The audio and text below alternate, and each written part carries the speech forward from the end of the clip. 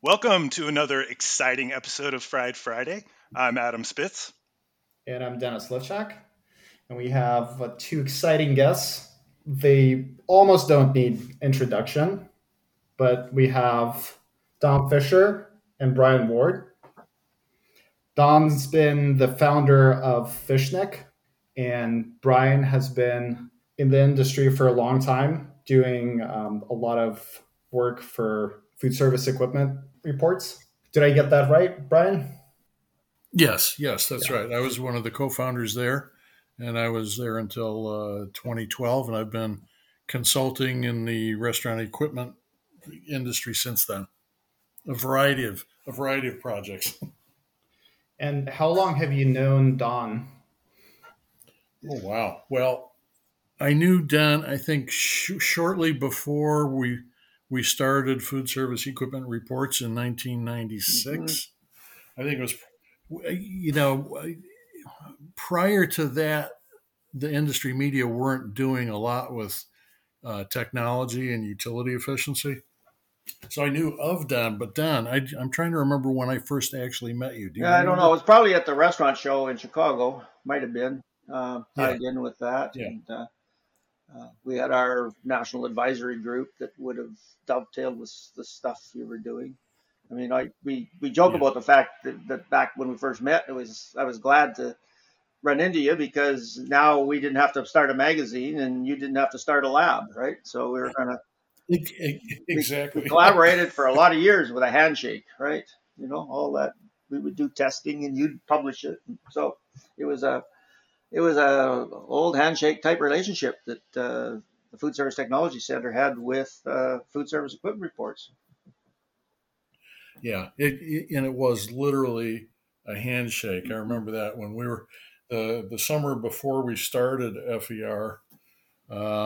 We decided we wanted to go, in a different direction. We wanted to differentiate from.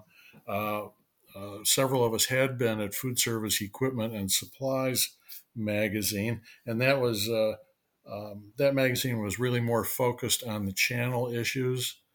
And I was there for 10 years, and got to know a lot of the dealers and the rep groups and the consultants, and learned a lot about their roles in the industry.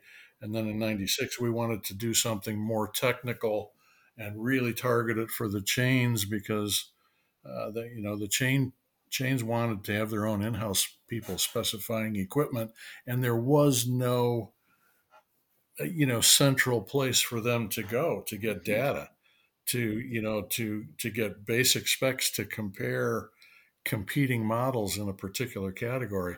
And so that's why we started FER. The idea was we would try to follow the model of the automotive industry magazines, Car and Driver, and so on. Not that one piece of equipment is the best and the others are not, but usually each piece of equipment is differentiated. It's They all have their own strengths and weaknesses, and it's a matter of matching the equipment to your application. So that's what our goal was, and we were looking for technical information, and the FSTC and Don Fisher were the place for sure. So I remember when we called and said, "Hey, we have this crazy idea for a magazine. Can we come talk about it?" But right at the beginning, you came up against the politics of the world or the politics of industry, and people loved it if their appliance was number one on the test, but they weren't that happy with number two or three or four, and you realize that Right. we often thought ourselves as consumer reporting, right? But you realize that that wasn't the way to get there. Kind of like Energy Star, everything was in. You qualified things as better, best, and excellent. You didn't knock the wheels off something because it wasn't going to get you anywhere, right? You had to kind of like the automotive That's right. magazines, right? These guys relied on the manufacturers to advertise in their magazine and to supply cars for test, right? So it was a quite a tightrope you walk Yeah. down in on the magazine side, right, Brian? Yeah. And in the beginning, I remember we did uh, satisfaction surveys, and we indexed the Mm-hmm. results. And so, somebody would say you'd be talking about reach and refrigeration, and there was a particular model, particular manufacturer that maybe had, uh, maybe the rails just fell apart or cracked or were hard to work with, getting the shelving in and out. And so that manufacturer would get dinged on that. And then, of course, that brings down their overall score. And then there was a lot of, wailing and gnashing of teeth. So, and it was true that we had small samplings. So we started realizing that it was causing a lot of hassle, and we were having trouble getting a legitimate sampling. So we quit with the scorecards, but we just focused on differentiating among the specs and the implications for if you were using a piece of equipment for one type of menu versus another, Yeah. So how does it feel? I have to ask, how does it feel to be two of the information originators, powerhouse originators, leaders, from a publication side and from a technical resource side? Everyone I talk to in the industry, they know FER, they know the FSTC. You guys were at you're the fundamental reason why both FER and FSTC exist, among others, of course, but you guys are really the foundation. How does that make you feel to see both the respective organizations grow and prosper for so many years? Even if you're I hands think, off. Adam, it's very satisfying. I mean, not often you have an opportunity in a career in a professional venue to achieve your goals, actually achieve your goals. Lots of times you get involved on a research project that survives 1 or 2 or 3 years, and then funding dries up and off you go, right? Well, we went down this pathway that was to develop standard test methods for food service equipment, which had nothing when we started in 1986. And it was a tough go. I'm talking to Brian. This is the beginning. This is the legacy for Energy Star. But boy, it was a tough go. It took us our first test method, first development of a standardized test method for the performance of griddles was the first test method, and then also followed by one for fryers. And obviously McDonald's, who sat on the PG&E advisory board, had some influence there because those were their two primary cooking appliance engines in their restaurant, right? But it took a while, and then we knocked on the door of ASTM as a mechanism for publishing these documents, and off it goes. But we were in uncharted territory, and it took support from the manufacturers to loan us the equipment, and the rest history. But it was two test methods in 5 years to get published by ASTM. At the end of 10 years, we had 10 test methods, and at the end of 20 years, it was 30 plus and still going, right, Dennis? I don't know what the tally is now, but probably about 30 plus test methods, and it was, when at the beginning, manufacturers, the project lead for PG&E was a woman by the name of Betty Davis now, and she was a food service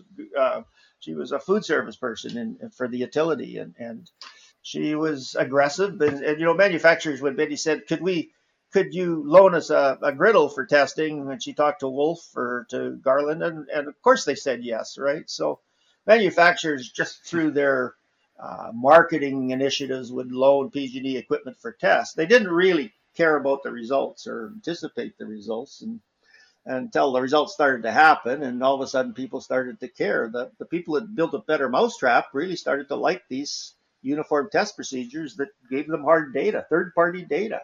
And it wasn't until about 20 years into our program that we started to get traction from the end user side and the manufacturer's side.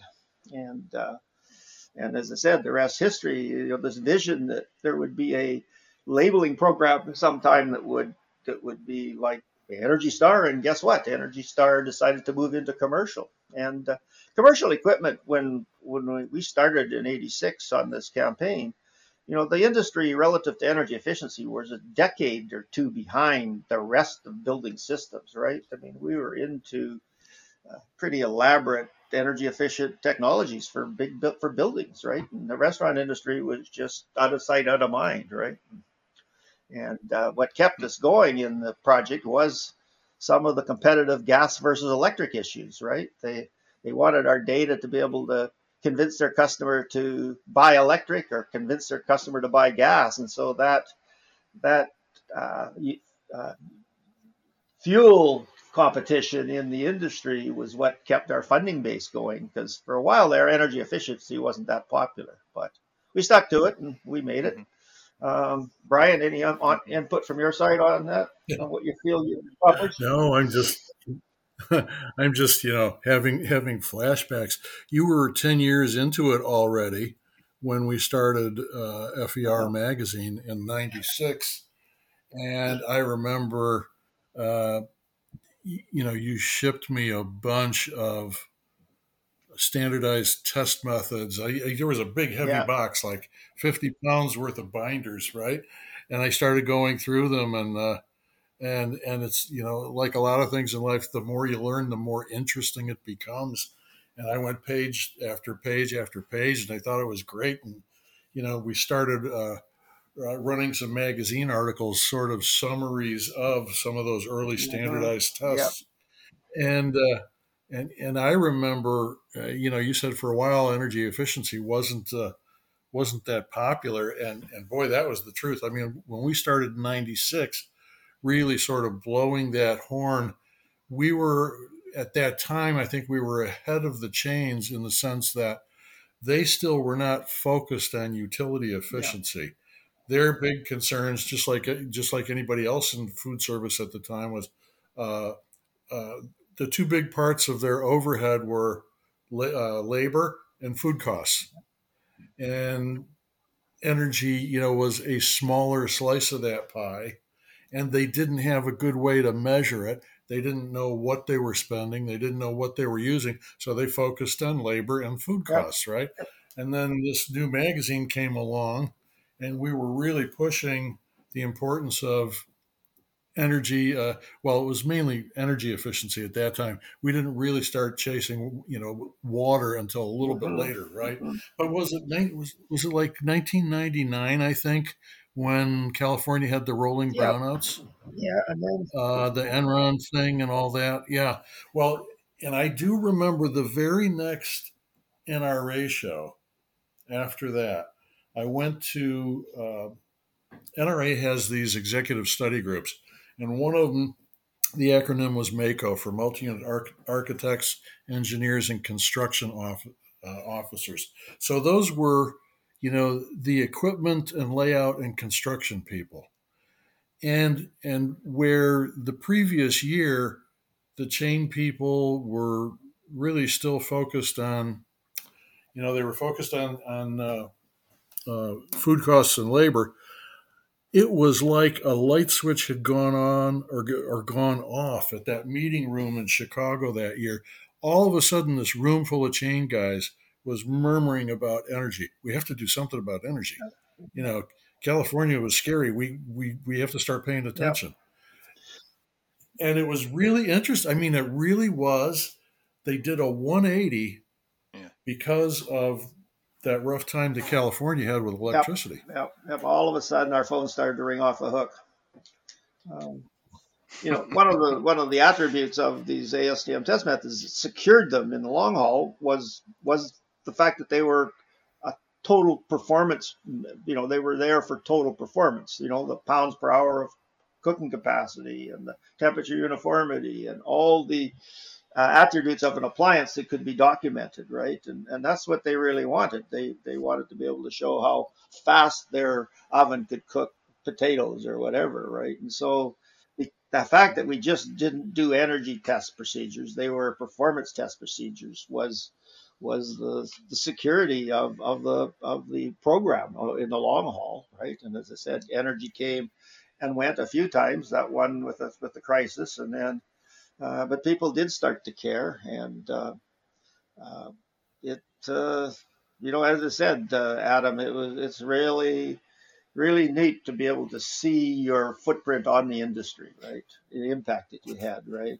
And the legacy. It's just Mhm. not something you get to do very often, right? So it's kind of cool.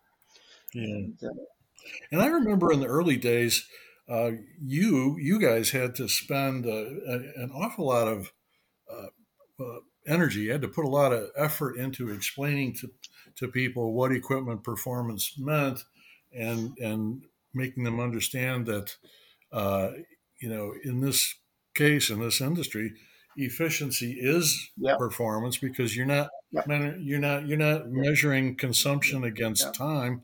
You're measuring consumption against yeah. food And production. that was So a story that often got spun, right? Oh, you don't want that energy efficiency crap, energy efficient appliance. You need yeah, throughput. You need production capacity. And in all the yeah, years, there was a pretty strong correlation between the energy efficiency and the throughput, the production capacity of a piece of equipment, because they were simply putting more energy, a greater proportion of the energy into the cooking cavity, cooking surface, yada yada. But that was a fallacy that was out there, and people selling the high input rated appliances like the cheap fryers, 140,000 BTUs per hour. That's what you needed, right? That you didn't need that, but yeah, yeah, and half of them are going up the yeah, flue. yeah, but a lot of there's a lot of commodity based products in food service, right? And it was a long haul. There were a few innovators in the industry, and boy, being an inventor in food service, that was a tough haul because you had to talk somebody into buying it, right? And you just didn't knock on the door Hmm. of McDonald's, right? And so the equipment, the energy efficiency wasn't necessarily ingrained into cooking equipment. The base efficiency of gas appliances was about 30%. That's pathetic. 30% of the energy you bought in BTUs of gas were only went into the food product, right? So very inefficient, and huge standby losses. You get broilers sitting there at 100,000 BTUs an hour, just the energy cost of an underfired broiler was what an annual energy cost of an underfired broiler was more than its purchase price, right? You were up in the $3,000-4,000 of gas consumed, right? But people didn't know that this Oh yeah. equipment didn't have its own little meter. You weren't taking your appliances down to the gas pumps and gassing them up. Restaurants knew they had a $30,000 gas bill and a $70,000 electric bill, but they didn't know where it was going, right? They didn't have that meter on the equipment. And so with our performance data, we were able to model this and actually come up with our cost calculators. So it was a campaign, Adam. It was a campaign, all right. And as I said, But you yeah, succeeded oh though. yeah, That's the yeah, beauty of it, and that's the part we're yeah. celebrating And the today. fact that It's Energy look Star at how far embraced you've come. our procedures and it's just a dream come true, right? And we had fun too. That was the other thing. Hey, Brian, we had the food service industry, and you guys know that from getting involved as engineers in the food service industry. But it was fun. I mean, you go to the restaurant show in Chicago. I mean, we wined and dined and we partied hard. Oh We had boy, some of yeah, those, and EPRI had their meetings down in New Orleans, and boy, that industry could party. Let me tell you. And so, being a conservative engineer, I was able to help them with their partying. Yeah, right. sheesh, we survived. We got livers still, Brian. Oh yeah, But it was, yeah, hospitality was the name of the game, right? And the difference between the restaurant show or the NAFM show and an ASHRAE meeting, they were completely different, right? One had your serious engineers at it, the other one had your party animals. But yeah. There really is some kind of a yeah, communal yeah, aspect to the food service yeah, industry. People are gregarious. They like to entertain. yep, They're, because to one extent or another, everybody's in that business yep, anyway. So when you get 100,000 people together in Chicago at yeah, the NRA yeah, show, or 20 or maybe 20,000 of the largest equipment specifiers in the industry at the NAFM yeah, shows, right? Then boy, when the show floor closes at five yeah. o'clock, it's out to Yeah, when you dinner. want to take a Everybody customer out goes. to dinner. I mean, you made your reservations for next year when you left the city, right? And Yeah. But Yeah. wow, it was. But the industry you mentioned, Mako. That multi-unit engineers and architects of food service equipment. There was Yes. a lot of collaboration within the industry, right? They didn't feel they were competing at that level on the what rooftop unit you spec'd out or what hoods, and so they came together and they would have manufacturers give them presentations on their products, on their innovations and stuff, and then after the manufacturer left the room, they would just they would share what they thought about that, right? There was no hiding it, right? They a lot Yeah. of Yeah. unlike Well, the supermarket industry, way more conservative than the food service industry, right? McDonald's helped us with our project with no problem. We Mhm.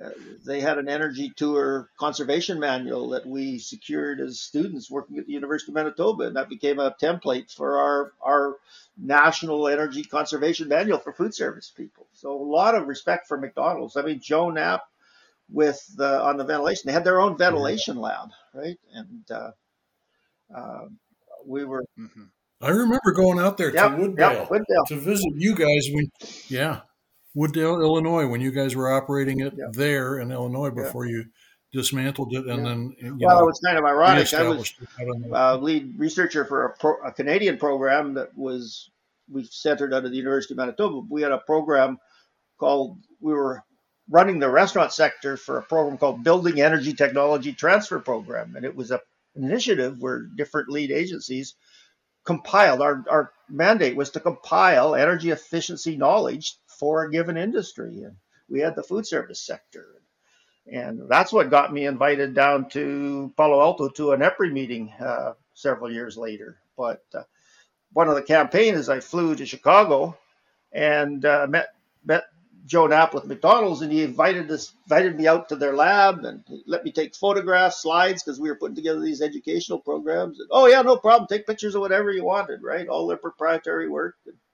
And then the irony behind it was I was headed to Cleveland to photograph the appliance development work that was being done by AGA Research Laboratories with funding from GRI, Gas Research Institute, a lot of it for McDonald's. And it took me all day to get clearance to take photographs, right? So, but McDonald's, no problem, take your pictures. But Take your that pictures. was 40 years ago.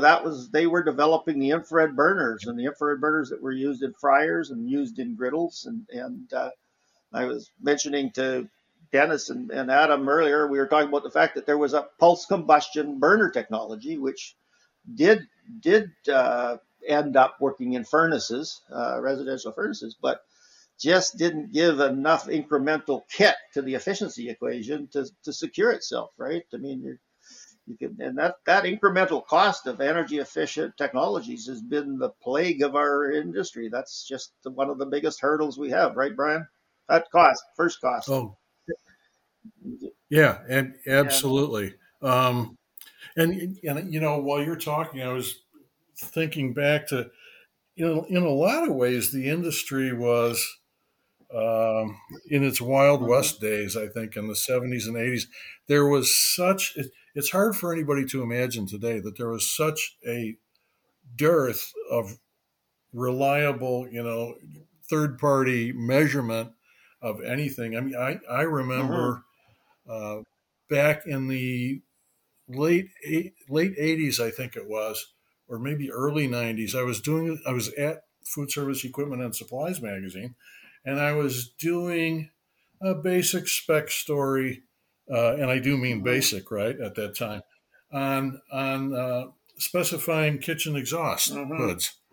And I had interviewed four different, chief engineers at four of the different big hood manufacturers. And now these guys had all gone to the same schools. They all were aware of the same science, right? But without an ability to measure things, they each had slightly different opinions about prioritizing, what's important, what's not Yeah. important. And I was getting conflicting information from, four guys who should have been pretty much on the same page. And that's when I started realizing you can't even have the conversation if nobody knows if nobody Yeah. can measure Yeah. A lot of anything. techno speak worked into the marketing literature, and the Yes. challenge, right? The kitchen ventilation was the black sheep of the HVAC industry, right? It was just brushed aside by organizations like ASHRAE, American Society for Heating, Refrigeration, and Air Conditioning. And we started the game. And what was the reason What's for that? that, Don? What was the reason for that? Why would kitchen ventilation be the quote unquote Well, black I don't know, sheep, as you the say? ASHRAE structure, but they have their handbooks, right, that are the Bible of HVAC systems, right, from refrigeration to whatever, right, and each one of those chapters in that handbook, which is on every mechanical engineer's desk in the country that does building systems, and these the information in each of those chapters was a product of a technical group, an advisor or a committee, right? A technical committee that sat around and documented, shareable information and put together. There was no technical group within ASHRAE that had any food service knowledge, right? And so we one of our private campaign, Joe Knapp, Don Fisher campaign, was to get a technical committee in ASHRAE to take on the challenge of kitchen ventilation and to start a kitchen ventilation technical committee, right? And just like Energy Star, that committee now has 30 members. It's one of the most active committees in ASHRAE, right? But it was the black sheep, right? It just wasn't people, and people didn't understand that you had a hot process, right? That convective loads coming off appliances weren't the same as the capturing fumes off a fume hood or off a chemical process, right? And so, yeah, it was square one again, right? And that was my original experience, was on kitchen ventilation and the potential for exhaust air heat recovery. And boy, it was a long demand control ventilation was a lifelong campaign of mine, right? Why are we running hoods at 100%, 100% of the time, right? And guess what? That technology made it. It was a tough one because, it was not cheap. And Brian and I were talking yesterday that, the problem with a lot of these technologies, they weren't cheap. The payback hurdle was huge, but the retrofit cost to retrofit a demand control ventilation system is, 2 to 4 times the cost to incorporate it within a new design, right? So the first cost of technologies in equipment was a huge impediment to market adoption, right?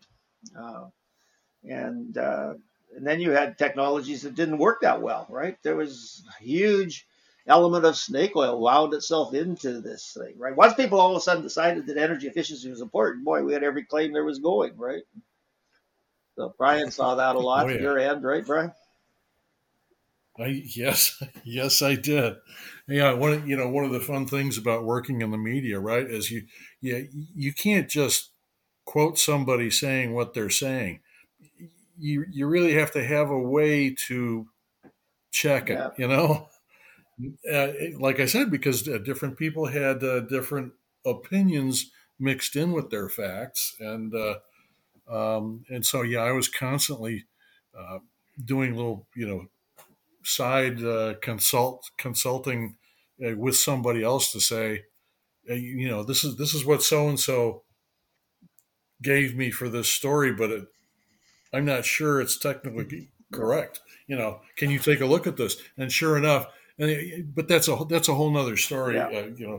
Figuring out how to ride the balance beam with that stuff, because a lot of well-meaning people can give you faulty information, and that and you don't want to be the one spreading it all across the industry. Mm-hmm. Well, that's what makes a good Well, reporter, yeah. fact checking, right?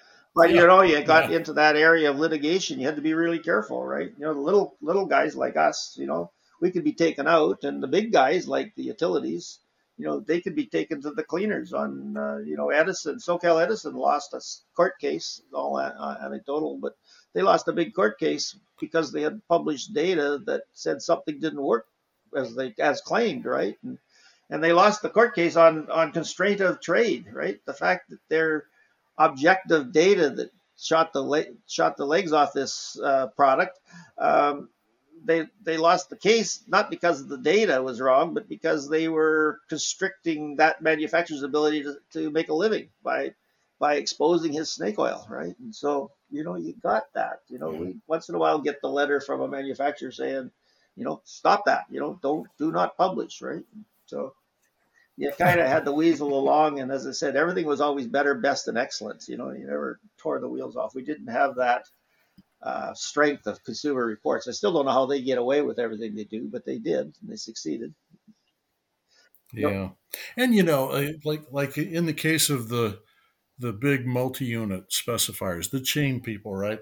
They are full-time specifiers, and because they buy a lot of stuff, they have heard, everybody knocks on their door, and they have heard every story there is. They've been around the block a Yeah. few times, so they can kind of read between the lines, and I know, like you said, it's better, best, and unbelievable. But when we used to find a piece of any inexpensive equipment that obviously wasn't meant to be durable for a long time, the thing is, if something's really bad, it washes out of the industry pretty quickly. But if it's a band-aid solution, if there's a legitimate role for something to get you through the next 2 weeks, you could fairly say it's a great light duty alternative. Yeah. And the chain guys knew right away what light duty alternative meant. Yeah. So anyway, but like I say, that's probably a whole nother topic for another session. But I remember. Go ahead. No, I'm going to let Dennis chime in. Dennis, what were you going to ask? I think you guys probably saw a lot of different technologies, good and bad. And I know Don was saying that some manufacturers were excited to submit their equipment for testing or have it written about in the magazine. Would you say there were manufacturers on the opposite end that pushed back and didn't really want people evaluating their technology or making any regulatory comparisons? Oh, absolutely. There were, the commodity side of the industry, which was the industry, but you built $1,000 fryer and you didn't want somebody out there telling people that it was 30% efficient because and couldn't and only had 50 pounds per hour production capacity because your marketing literature said it was efficient, right? The claims were whatever people wanted, right? And we were out there, busting their claims, and so there was a lot of big guys didn't have performance equipment, right? So things like the connectionless steamer. I mean, it made it in the marketplace because its installation costs and operating costs were so cheap, right? It really did work, right? And and different products were different aspects of the technology succeeded or didn't succeed. Things like induction cooktops. I thought that technology would have developed and got traction. It's been around for 50 years. I thought it would have, taken over, but it didn't. It still fights to become a mainstream cooking platform in restaurants, right? The gas electric thing is another one. Is people think, cooking with gas, and they don't totally understand what they're saying. The gas range top, and the underfire charbroiler they demand gas. Gas is their cornerstone, right? But an oven, the average chef doesn't know whether his oven is gas or electric, right? And so when they say we like gas, they don't really know what they're saying, right? Electric fryers were actually a choice by many people because they were so easy to clean and didn't have the fires associated with it, right? So each appliance category is its own animal. It's like the difference between a heat pump and a water heater. And so you just don't overlay a technology like infrared burners don't apply to everything, right? Speaking of infrared burners, we had the condensing water heaters that were around 50 years ago, introduced to the market, and they weren't all that reliable. And they were efficient, and boy, that was a tough product to get the food service industry to embrace because it was more expensive, right? And Some of these things like demand variable speed exhaust, I mean, they're a no-brainer technically, but just didn't the accountants didn't like them. They just put too much money on the cost of construction. And then that was another fact. You saw that, Brian, was people would spec out a piece of equipment that they knew they were going to. But some of the chains would do this because they spec a piece of equipment that they knew was crap, and they were going to have to replace it with another piece of equipment. But its first cost was so low, and it kept construction costs down. Right, that was a huge campaign. The people designing restaurants and building the restaurants weren't paying the energy bill of the franchisee. So their goal was to build the facility as cheap as possible, not to make it cheap to operate, right? So there were mixed incentives there. Exactly, and there's a big difference in the mentality at the corporate level where they have the resources and they have a corporate discipline about projecting over a longer term. That's real different from the local franchisee who has one or two stores and he bought himself an expensive car and he sure isn't going to put any more dollars into the kitchen than he has to, right? So, and I know, I remember years ago, Mark Fink saying, we were talking about broilers, right? But his point was that, at headquarters, they understand return on investment and they understand the long-term savings of efficiency. But Mark's point was, well, now we have to turn around and convince all those franchisees because there is a first cost, right? And it will pay off, but it's very hard convincing smaller operators who are like independent restaurant operators. They tend not to be profit managers; they're cash flow managers. So they just can't get a handle on the long term profit idea of investing on the first cost. Yeah, the cost effectiveness equation was complex, right? And it depends on what perspective you were coming at it. And we were providing hard data so you could actually calculate the energy cost of a piece of equipment or the operating cost, right? And use metering, putting meters on equipment in facilities. That's expensive stuff, right? That's an expensive way of doing it when you could simply take lab data and model something, right? But people didn't understand that. Yeah. It was, if we could do it again, boy, I could take some shortcuts, I think we could do it a lot faster, Adam, instead of a lifetime. I might have done it in half a lifetime. Well, knowing what you know now, sure. It's kind of like that first girlfriend you could have had. I could have, oh boy, if I knew what I knew now, I'd be a superstar. Yep, Donnie.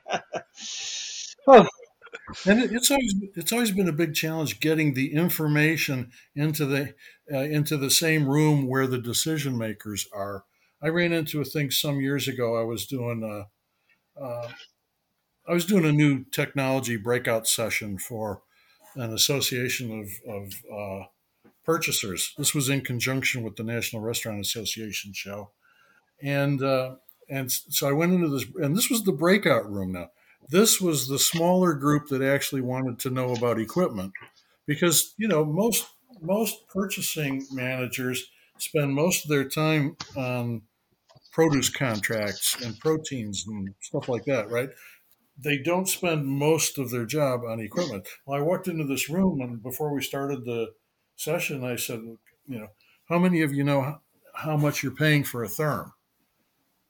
And there were like 2 people out of 50 or whatever it was, And how many of you know what you're paying for a kilowatt hour? And then finally, I wrapped, so I had like 2 hands and then 2 hands. And I said, how many of you have ever seen your energy bill? And there's the big disconnect right there, right? The people making the purchasing decisions don't see the bills. Yep. Yeah, it's that old thing. You can't control what you don't measure, right? Or can't see, right? And technology that's overlaid itself in the building industry which is energy management systems or digital controls. I mean, there's no building out there, no high rise, no hotel, no office building that doesn't have a pretty sophisticated central computer controlling everything, right? And this was a no-brainer for. It seemed like a no-brainer if you wanted to manage your energy costs that you would have control of this stuff, right? But it just didn't make it, right? Mm-hmm. People were selling energy management systems, equipment, computers, 40 years ago, right? But it didn't make. And part of the problem were the people, the Honeywells of the world, the Johnson Controls, the guys manufacturing these control products for big build, they didn't understand food service. So, we'll just shut your ovens off or whatever, right? And so they didn't have the foundation in their algorithm. Their algorithms, they didn't have algorithms. They didn't know what to control. Yeah, and they still hasn't made it. It's hard to imagine Apple and Microsoft operate dozens of food service facilities, right? And they're still the old school systems, right? I got to have some input on the new Apple building, right? But when it came to the appliances, it was still the old look of the equipment was what drove the specifications on that one, right? Yeah, we're not done yet, Adam. And you keep on working, you guys. You got that didn't take your career away from you. You got a lot of work to do. And I was just going to say, we've been describing the slow starts here in the industry and the challenges and so on, but we are getting there. When you take the longer view, the first Energy Star category was solid door reach-in refrigeration, I believe. 2001, it was at the NAFEM show in Orlando. Yep. And I was there taking notes, and there was a big unveiling that the idea that Energy Star would actually have a focus in food service was kind of a cool thing. Well, it was a cool. It was cool if you were into efficiency. It was probably less cool if you were a manufacturer that was struggling, in that category. But we have made progress, and I forget who I was talking to last year. I think it was, might have been Dave Zabrowski, actually.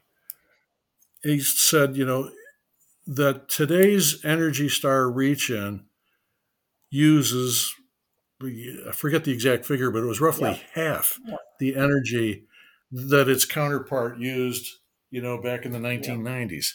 And a big technology was a solid door instead of a glass door. They put a solid door on the front. Yeah. Yeah, a door. How about a door? Yeah. Think about all the, that's happened in the food service or in the supermarket industry, right? The idea of refrigerated cabinets with no doors anymore, that's gone bye-bye, right? You talk about education, and you got involved, Adam, at Energy Star. We would sign up to do seminars at the NRA show, right? At the restaurant show in Chicago. And, in the last few years, we would have full house at these things, right? They talk about green design and stuff. We were popular. We would have a standing room only in a lot of our workshops that we put on, right? Mm-hmm. Yeah. The awareness is so much better now than it was, a couple decades ago. Yeah, and getting back real quick to some of the technologies, I wanted to jump into this a little bit. So Don, you'd listed off a myriad of different technologies, different equipment types, and everything. Yeah. I was curious, going back to your point that you made about the acquisition costs. Yeah. A lot of these advanced systems categories that offer equipment that offer a lot of energy savings to that kind of offset that cost over the product's lifetime. Yeah. What's your take? Can you speak, and you too, Brian, can both of you speak a little bit to where things like heat recovery come into play, where it's going to cost you a little bit more, but this is how do you message that? Ever walk into somebody's restaurant? How's your heat exchanger working in your dishwasher? Right? Like, duh. What? Some stuff, but just the example, when we started our PG&E project, we had a booth at the show, and Garland introduced, and Vulcan Hart, I believe, as well, but they introduced a powered burner, which was a where the fuel air mixture was powered, right? And it was like a Coleman stove. Well, this thing just flew. You could heat a pot of water in no time, right? It was like an induction cooktop. It was, and the chefs, we had executive chefs there doing tests, and they just loved it, right? But it didn't make it. It was incredible. Almost doubled the efficiency of a gas burner, which is about 30% efficient in heating up a pot of water. Well, it doubled it to 60%. Why did that not make it? The performance was there. But the manufacturers shot that one down themselves, because you take the big range top guys, that's commodity. The price you pay at an equipment dealer on sale for a 6-burner range with oven might be $3,000, right? And you look at an advanced burner design, 6 burners times $100 a burner incremental cost, that's $600. So to put an additional $600 on the manufacturing cost of an appliance, well, shit, that's not going to sell. You're competing with yourself, right? And some of those good technologies never make it. And back 40 years ago, turned down, powered burners weren't, there needed to be more sophisticated controls to turn the burner down, part load operation, right? Well, we've got that. There's powered burners and everything in the HVAC world, but not food service equipment, so bye-bye, so that's an example, and then, I was an advocate over the years to try to stimulate the manufacturer into reintroducing the powered burner, and then in walks Lee Wang with his turbo pot with fins on the bottom, and I go, why did I think of that, right? Something that simple that increases performance, but it's still like pushing rope, right? It's a tough sell. And so you combine that. Adam, you had asked a question, or somebody did ask a question. What's the difference between Canadian food service and U.S. food service, right? And there's not much difference. It's the same chains operating on both sides of the border. But one of the things I noticed coming from the engineering world when I moved down to California was the Canadian design industry, the engineering, they were more interested in return on investment. You could sell a heat recovery system with a 4-year payback, right? Solar systems with a 5-year payback. That could be sold. That couldn't be sold in the U.S. It had to be a 1-year payback, or we're not going with it, right? So there was a little like the Northern European countries. There was a little more effort to investing in energy saving technologies, right? And you know what, Dan? Europe in particular has always been that way, and you're more familiar with Canada than I am. But I know there was an FCSI president some years ago named Ken Winch. Yep, no Ken. Yep. Yeah, and did you know Ken? He was a wonderful, wonderful guy, and he got all the top commercial kitchen projects in England. I think he did the Claridge's Hotel. He did one of the Queen's castles, and he was just he was the guy for doing all that stuff. And I remember doing a phone interview with him overnight one time. I think it might have been about the Claridge's project, and he said then that every kitchen he ever did was expected to last 40 years. And so when you're looking at things that way, and especially if you have clients with bigger budgets, right, you can do things to last. And meanwhile, back here in America, it's not like that at all. And, the average KFC will, get the foundation scraped and rebuild the whole thing in about 30 years, right? So all the dynamics are really different. Yeah. Another element, and I'm not trying to be critical, but the food service consulting industry doesn't have the sophistication and professional integrity of the engineering community, electrical and mechanical and structural engineering, right?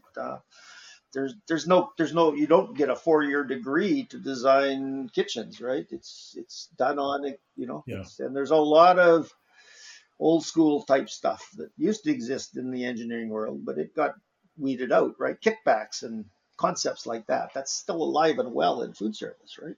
Unfortunately. Yes. Yeah. Yeah. It's a conflict of Yeah. Oh, interest, yeah. right? You get taken off. I mean, we did presentations for manufacturing groups that were putting on consultant seminars, right? Which was product sales. We were the objective piece of the program, but they would put these on in Las Vegas and buy these guys, golf outings, and yeah. Yeah. Yeah. And also we should underscore there are a lot of good Yeah. consultants out there who have been fighting this same kind of thing Yeah, for a long absolutely. time. Absolutely. But you're right. In some markets and in some cities in particular, there's still too much of that stuff that Yeah. goes on. Yeah. Well, if we could extend an olive branch to the consultant community, wouldn't you agree that they are an instrumental Oh, absolutely. part Absolutely. Yeah. in this? Yeah. Yeah. Yeah. Absolutely. And that's one of the goals that I think we all collectively try to do is, if we can help educate them, then they can help educate their customers and make better purchasing decisions, regardless if you're planning to be around for 5 years or 40 years. Yeah. Oh, yeah. No, you're So absolutely right, Adam. But it's a tough market to break, getting these people believing in the data, and it was corrupted many years ago, unfortunately. And Yeah, and again, maybe the social awareness will help because there was so much publicity, or was and is so much publicity around the LEAD program and awareness and sustainability in general, so that you have young employees coming up from not just in the consulting world, but the operators too are younger and more aware, and all of that I think helps because it seeps into everybody around you. No, it had LEAD had kick-started the industry a little bit, but it didn't sustain itself like Energy Star did. It was too expensive, right? And I to incorporate. And I had those kind of conversations too with the LEAD people, especially a lot of very sustainability oriented facilities and operations consultants who got LEED certified, right? And they really know that stuff. And that's a little bit of a mismatch for food service because, the LEED points system isn't really comprehensive where kitchen equipment is concerned, but it does have everybody moving in the right direction. So that's good. Restaurants built LEED projects and they learned from them, right? And it served a purpose. It was interesting. One of my last projects with Chain was McDonald's on their net zero energy project, right? And the bean counters and the guys running the show, they thought that they could go from a LEED building and spend a little bit more and get a net zero, right? Well, it wasn't going to happen, right? A net zero restaurant is a big step from a LEED building, right? And you got to cover your parking lot with solar, right? And the cost of a net zero energy restaurant, when you start to look at on-site renewable generation, I mean, these things got into the incremental cost was $1.5 million. Well, that's the cost to build a McDonald's, right? Well, all of a sudden, the sticker shock, I mean, they were planning to build 4 net zero energy restaurants in North America, right? That died immediately when the cost projections for the net zero energy stores was put on the docket, right? I mean, they had no idea. Sure. They thought it was going to be like another 25% premium. It didn't imagine doubling the cost. And that's the cost of a net zero. It's double, right? It's you don't put solar on the roof and solar on the parking lot and all this stuff. And if you don't have on-site generation, how do you go net zero, right? You can buy it. Right. I was joking with Adam. I said one of my ideas is for the net zero energy restaurant is guys with their electric vehicles come in and they park in a spot that would normally be where you would charge your electric vehicle, but they don't. They give power to the restaurant to partially pay for their meal. I wanted to say one thing too, Dan, about even just the LEED program has done pretty well with public money, basically, right? universities, local, state, and federal government facilities, and so on. A few years ago, I was doing a lot of work with chains, and I asked them, why don't you go for LEED? And of course, it was sort of a rhetorical question, but their point was they could cherry pick the attributes of LEED that they wanted without paying for the certification. Yeah. So that hurt LEED's visibility on the commercial side for sure. But I don't know that there would have been. But there was another anomaly there, and that was the problem is they could say, well, we're 90% LEED. We're LEED equivalent. That was the name. They were designing LEED equivalent. Well, guess what? They weren't LEED equivalent. One thing that LEED had is it had a fairly developed policing system. In other words, if you claimed LEED, it was an honest claim, right? But it was easy to say we're designing to LEED equivalency, right? Because you weren't really, and so, but it was such an easy statement to make, right? Oh, that's a LEED equivalent building, right?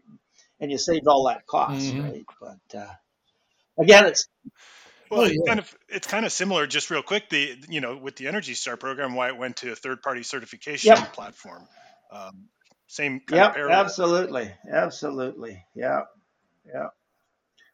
No, it's a tough business. We ran our facility like a not-for-profit, even though we were a little company making money, right? But we believed in this stuff, right? And the Energy Star people there did too. They cared about this stuff, right? Just like the guys at the California Energy Commission, these guys are committed to their energy efficiency campaign, right? But you got a lot of, you got a lot of bad data, right? If you paid the right person to do a test on that fryer, it could be 70% efficient,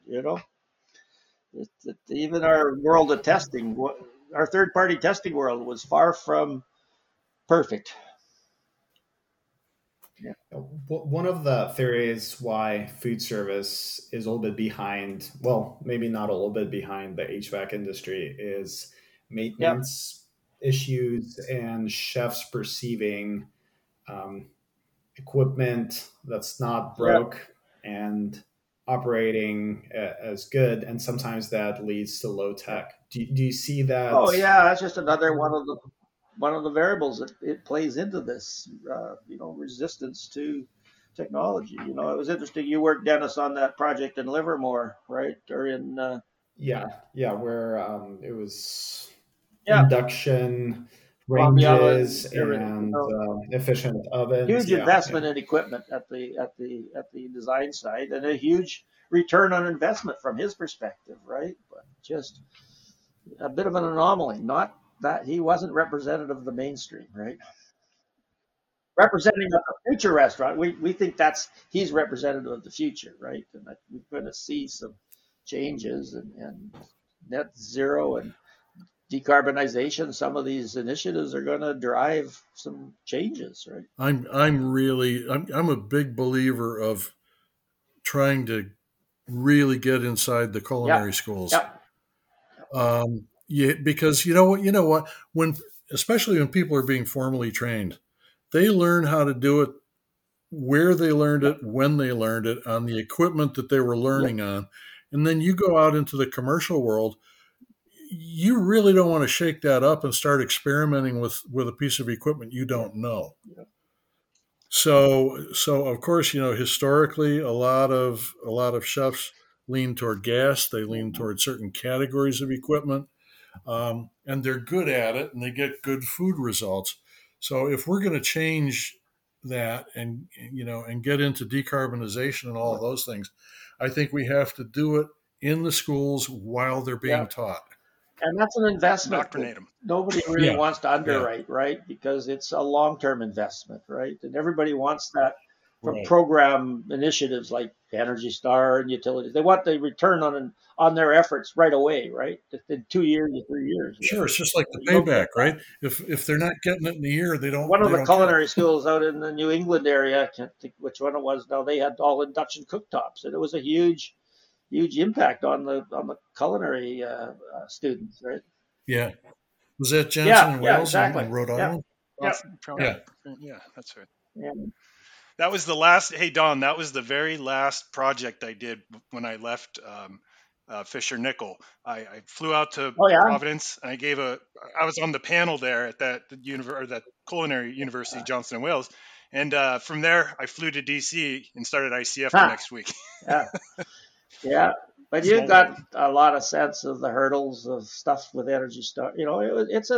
We're succeeding, right? I like Brian's optimistic position that we're going to gain, and then the new buzzwords, net zero, and we really do have to straighten out. You can't run. Restaurants are. I've said it before. They're 5% efficient, right, in terms of utilization of energy, right? That's the electric one. The gas ones are even worse, right? But boy, we've got a long way to go on food service. And the artificial intelligence and the automation. I mean, the industry dabbles, the R&D efforts of industry dabble in that area, but we haven't seen it's going to change the world of food Mm-hmm. service, I think. Right? Mm-hmm. So right now there's a big push for there's a labor shortage, Yep. and I see some chains starting to embrace some of the more automation Yep. technologies. Do you think that's going to lead to more advanced and more efficient Yeah. equipment?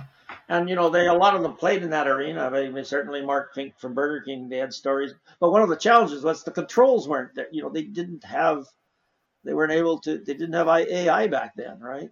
Things are going to change. The fact that you've got point of sales computers and stuff that are on top of everything from menu items and cost, and they don't integrate with the equipment, right? There's the equipment just doing what it wants, right?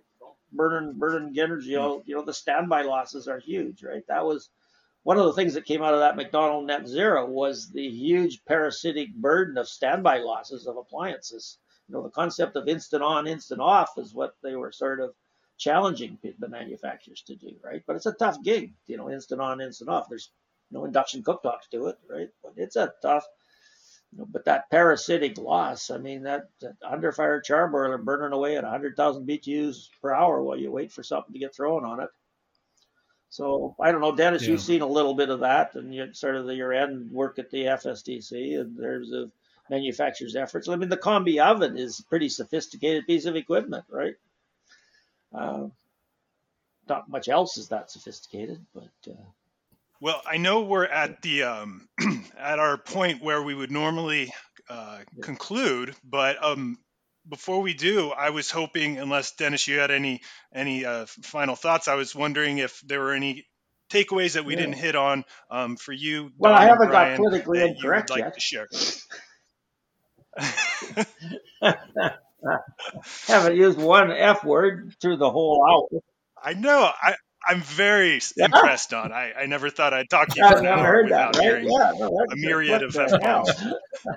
Well, why don't you Yeah, just that's give it. us What one the so hell? you can What appease us? WFT? Yeah, you betcha. Yeah, I made some notes here. I was looking at what, again, there's stuff that we got stuff that doesn't in the refrigeration side. Some of these mentioned these phase change products, right? In a walk-in, right? Well, they don't do anything. They don't work, right? And one of our best end user clients when we were at the food service tech was Safeway, right? They had their engineering group and you were not going to get spec'd for Safeway's kitchen if you didn't have test data from the PG&E lab, you weren't going to get spec'd. End of story, right? They just drove it, right? And we used to provide data for them. The polarized refrigerant oil additives. You must have come across that, Adam, in your energy. They didn't work. They were like, they didn't. Oh, well, that's a comment. A lot of these technologies that were thinly disguised as energy efficient, they didn't hurt anything, right? They really didn't hurt. You put a polarized refrigerant oil additive into your refrigeration system. Well, it was just like putting some synthetic oil in your automobile engine, right? It didn't hurt, and it might help a little bit. And once these manufacturers made a sale to a national account, the technical, the engineer or the building manager for their chain restaurant, they become your best salesman because they didn't want to be seen as failing. So they became a believer in the technology, even if they didn't have the data, right? So, Oh yeah, absolutely. And then it's a matter of follow yeah, the leader. I can't tell you, I mean, you guys know better than I do, but over the years, how many stories have we heard where somebody had a new piece of equipment and they were knocking on doors and getting turned away? It takes them 5 years to get their foot in the door at a major chain. And then it's like, the fate of the universe rests on whether that chain says yes or hmm no. yeah, And then if they do say yes, then it's follow the leader, and all the competitors want to take a look yeah, also. But until that first one yeah. goes, nobody Yeah, that goes. rapid cook oven technology. I mean, that was some of those guys just barely made it. Um, Yeah, so yeah. yeah, we could. You like your little write up, Brian. We should start a magazine. I know, right? The Yeah, next venture. You guys you can't yeah. quit, You can can't you? quit. You're addicted to it. Yeah. So And we have not talked, too much really about the yeah, future, and the future is going to be real interesting. I don't know if we have time today, or if we yeah, should do like a part one and a part yeah, two yeah, sometime, or what?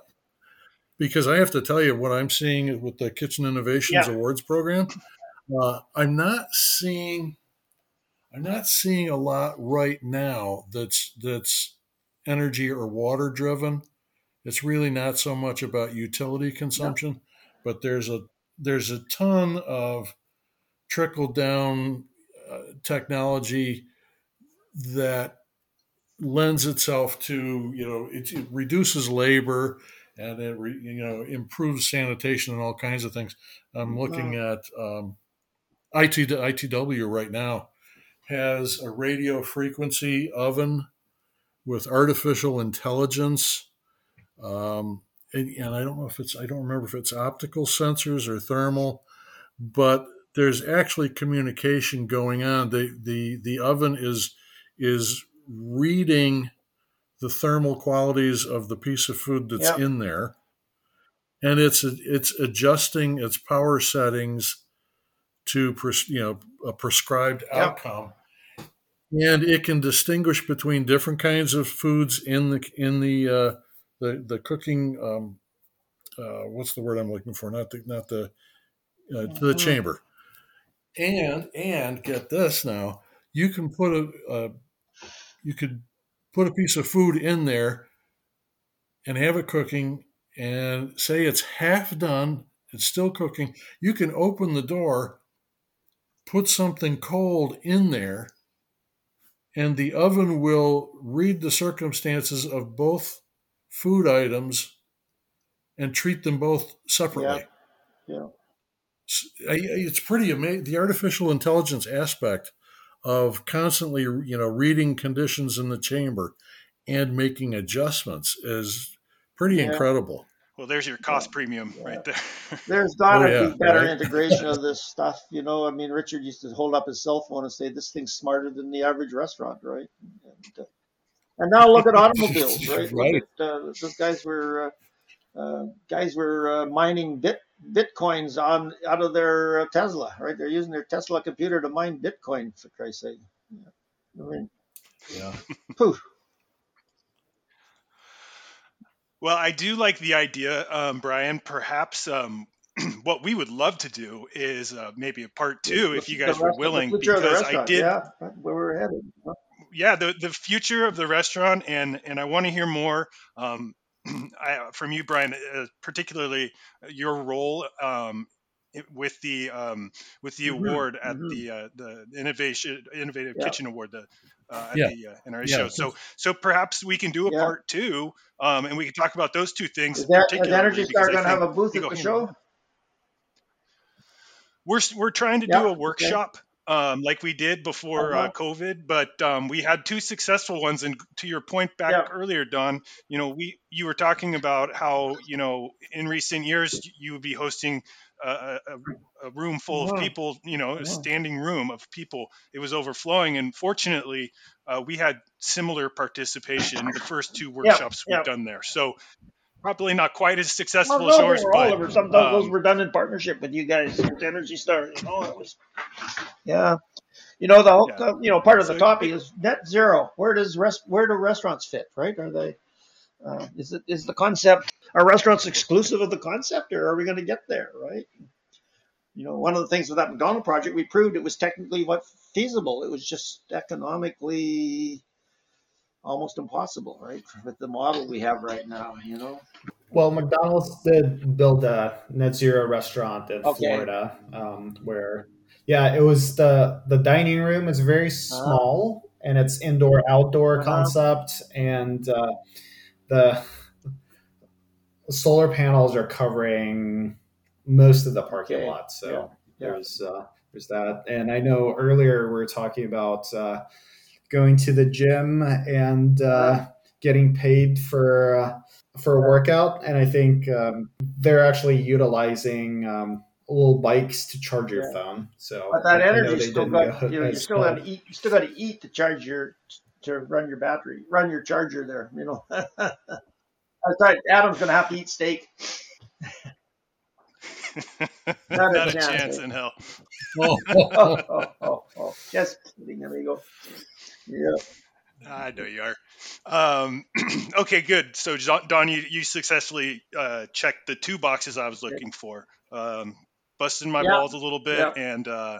and dropping a relatively close Yeah. f Yeah. bomb. No, So, it was thank good. I you. meant to say that one out This is earlier. I just success can't now. believe I'm not well behaved now.